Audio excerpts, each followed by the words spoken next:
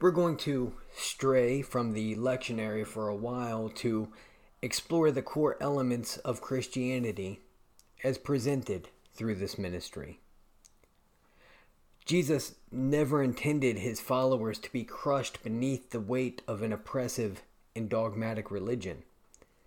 Criticizing this aspect of Judaism was a large part of his own ministry. Rather, he sought to bring his followers to a deep and personal experience of God, and to deepen their fellowship with others and compassion for the world through that experience. Jesus urged his followers to manifest and cultivate God's kingdom within their own hearts and minds so it could manifest in the world through them. It is this understanding of Christ's message as a liberating and fulfilling spiritual way of life that moved me toward the name Emancipated Ministry.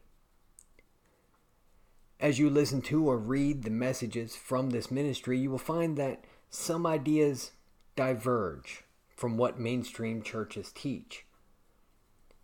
But remember that Jesus' own teachings diverged from what the mainstream churches of his time taught. I invite you to put everything you hear in this ministry to the test given in 1 John chapter 4, verses 1 through 3. Beloved, do not believe every spirit, but test the spirits to see whether they are from God, for many false prophets have gone out into the world. By this you will know the Spirit of God. Every spirit that confesses that Jesus Christ came in the flesh is from God, and every spirit that does not confess Jesus is not from God. I indeed confess that Jesus came in the flesh, that faith and practice built on his teachings and example manifests Christ's presence in each and every one of us, and that Christ manifests God's kingdom within us and through us. But how blessed were those who lived with Christ in the flesh, who heard his words and witnessed his actions firsthand. They had no reason to believe in God because God was right there with them. They knew God existed. In the Gospel of John, chapter 20, Thomas had to touch the wounds inflicted on Jesus to believe. And in verse 29, Jesus said to him, "Have you believed because you have seen me? Blessed are those who have not seen and yet believed." We need to have the same level of belief in God as those who spoke and ate with him in the flesh. In order to fully understand the gospel of Jesus and the kingdom of God, we need to believe to the point of knowing God exists. What has become the mainstream church has failed in this duty. Despite the amazing gift of being able to understand the universe and how it works, a gift derived from the image of God in which we are made, the mainstream church spent centuries suppressing and persecuting science rather than looking how it affirmed God's existence. Even today, the mainstream church and science are locked in a wrestling match that God likely intended as a dance. The mainstream church insists on presenting God as something separate from us and the universe, and rejects either various aspects or the whole of science. And this presentation leads many scientists to reject the existence of God, as taught by the mainstream church. This separating of God from creation is alienating.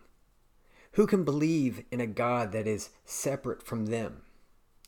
People cannot connect with a God that seems too far away to ever be felt.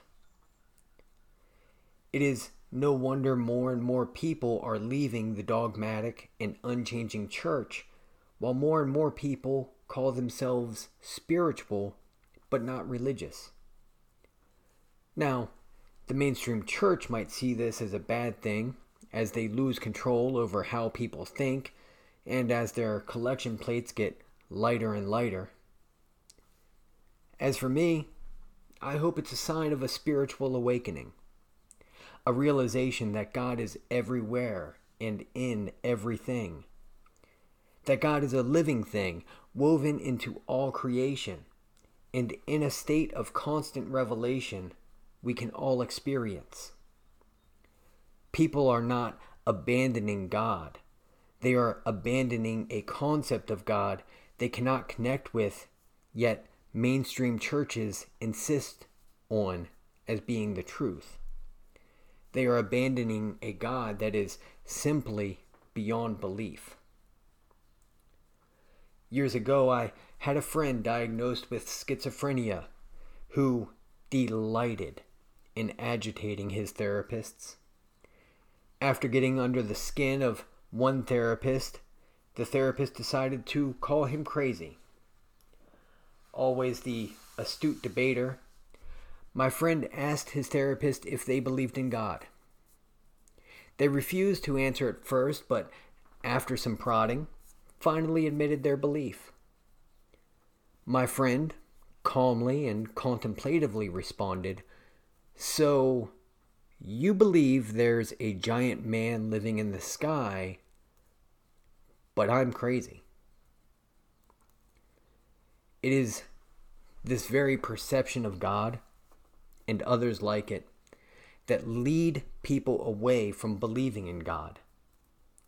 When a mentally ill person can use the belief in God to rationally defend seeing and hearing all kinds of things that aren't there, it is time to rethink your idea of God. I understand, or at least I hope, most people don't actually think of God as some giant sky man. But saying God is some cosmic spirit that brought our earliest ancestor to life by giving mouth to mouth to a doll it made of dirt does not sound less crazy. It is this perception of God that leads such distinguished scientists as Stephen Hawking to say things like, "If you accept, as I do, that the laws of nature are fixed, then it doesn't take long to ask, what role is there for God?" Well, Dr. Hawking has his answer now, and I believe he is in greater wonderment and making greater discoveries than he ever did throughout his mortal life. For those of us left in the wake of such questions, I offer this answer, and don't worry, you don't need to be any sort of scientist to understand it. The answer is found in the Bible, but you need to understand a connection the mainstream church either isn't making or isn't revealing. Let me begin by pointing out a self-evident truth that all existing things form and function according to consistent principles of order. These principles comprise the formal, natural, and social sciences which shape, animate, and govern the universe and everything therein. The laws of nature, as Dr. Hawking called them. All things are subject to these principles, and they are subject even to themselves.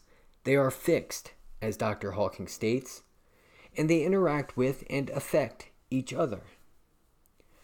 But in asking what role there is for God, given the existence of these laws, Dr. Hawking is admitting these laws fill the role of God's will. These principles are tantamount to the will of God and thus to the existence of God. In other words, God did not design the universe. God is the design, the ordering principle of the universe.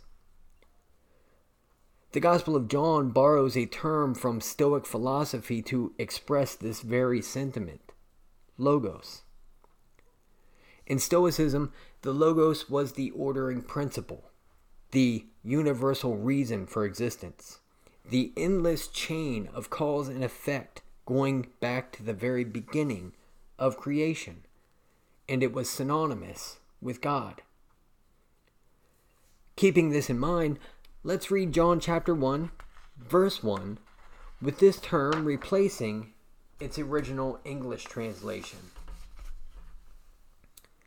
In the beginning was the Logos, and the Logos was with God, and the Logos was God. John is explicitly telling us in the opening line of his gospel account that God is the design of the universe.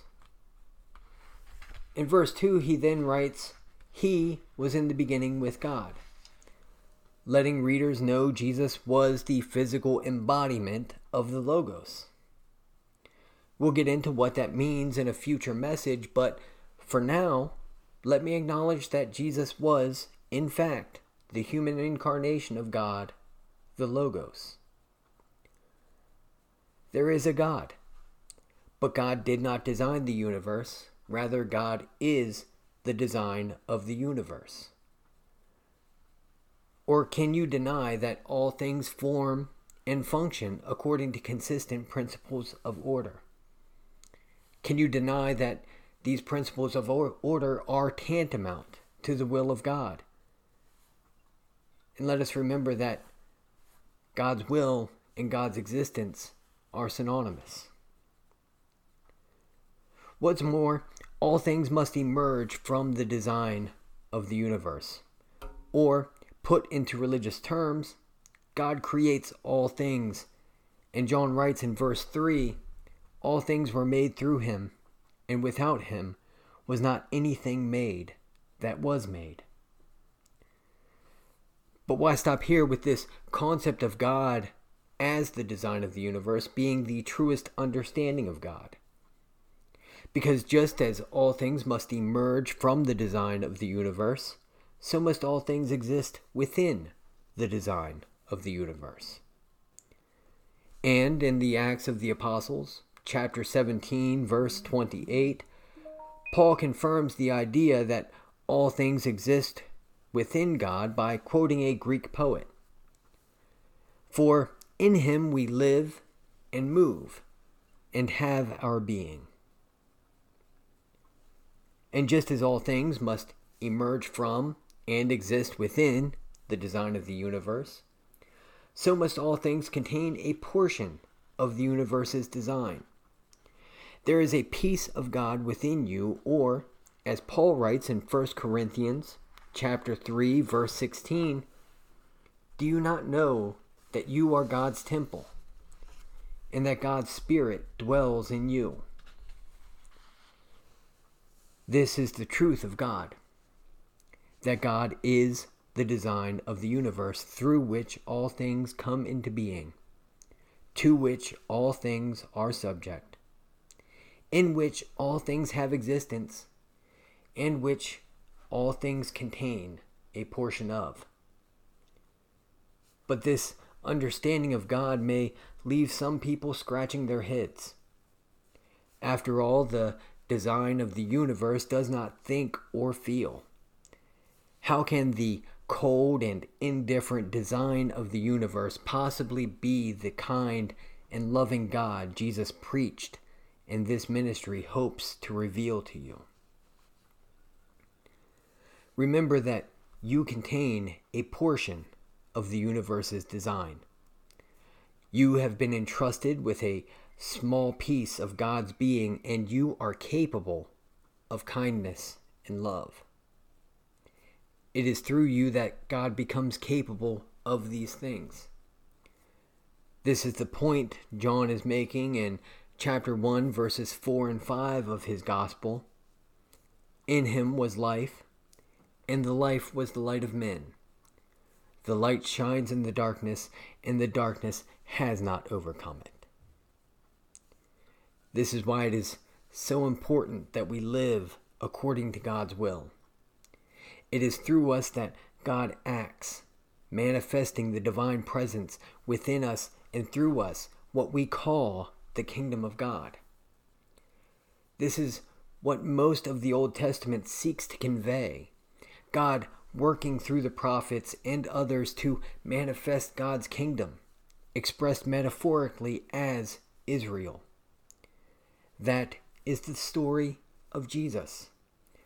God loving us so much that the divine presence assumed humanity, working through Jesus to teach and show us how to know God through kindness and love, because we are the conduits of God's kindness and love. Allowing kindness and love to flow through us, we inspire others to do the same, and the feelings this practice generates can be felt. They become an atmosphere of kindness and love, and in that atmosphere, God comes alive and the kingdom manifests.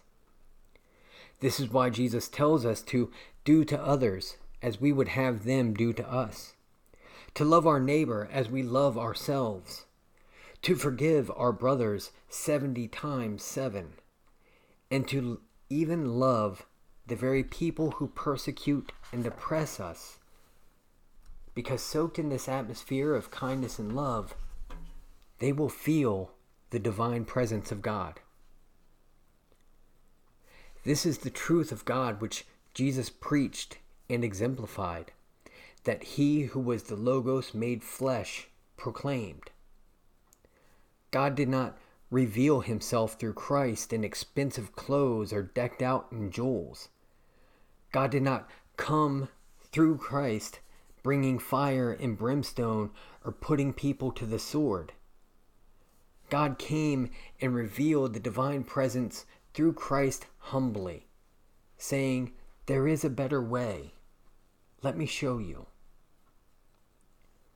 Understanding and following this better way means knowing there is a God.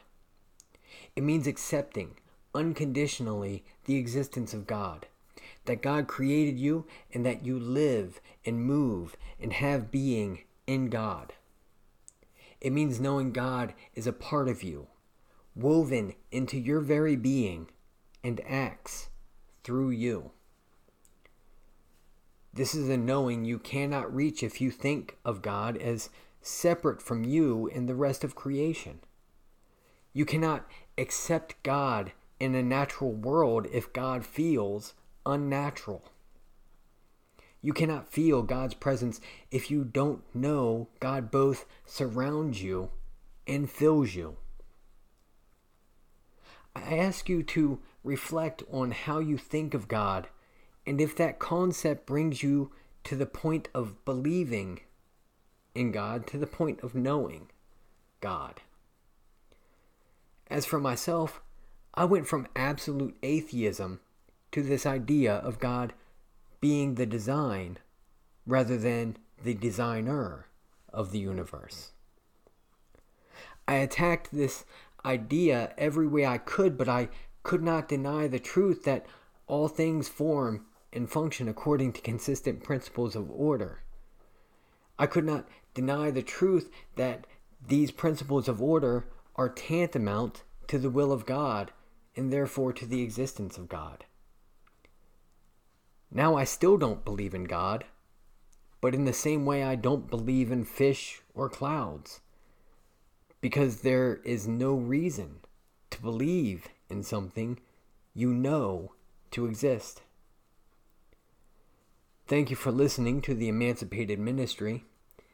If you enjoyed this message and found it helpful, please leave a review or comment, and be sure to share this message with anyone and everyone who might benefit from it. May God's eternal peace, light, and love be with you. Amen.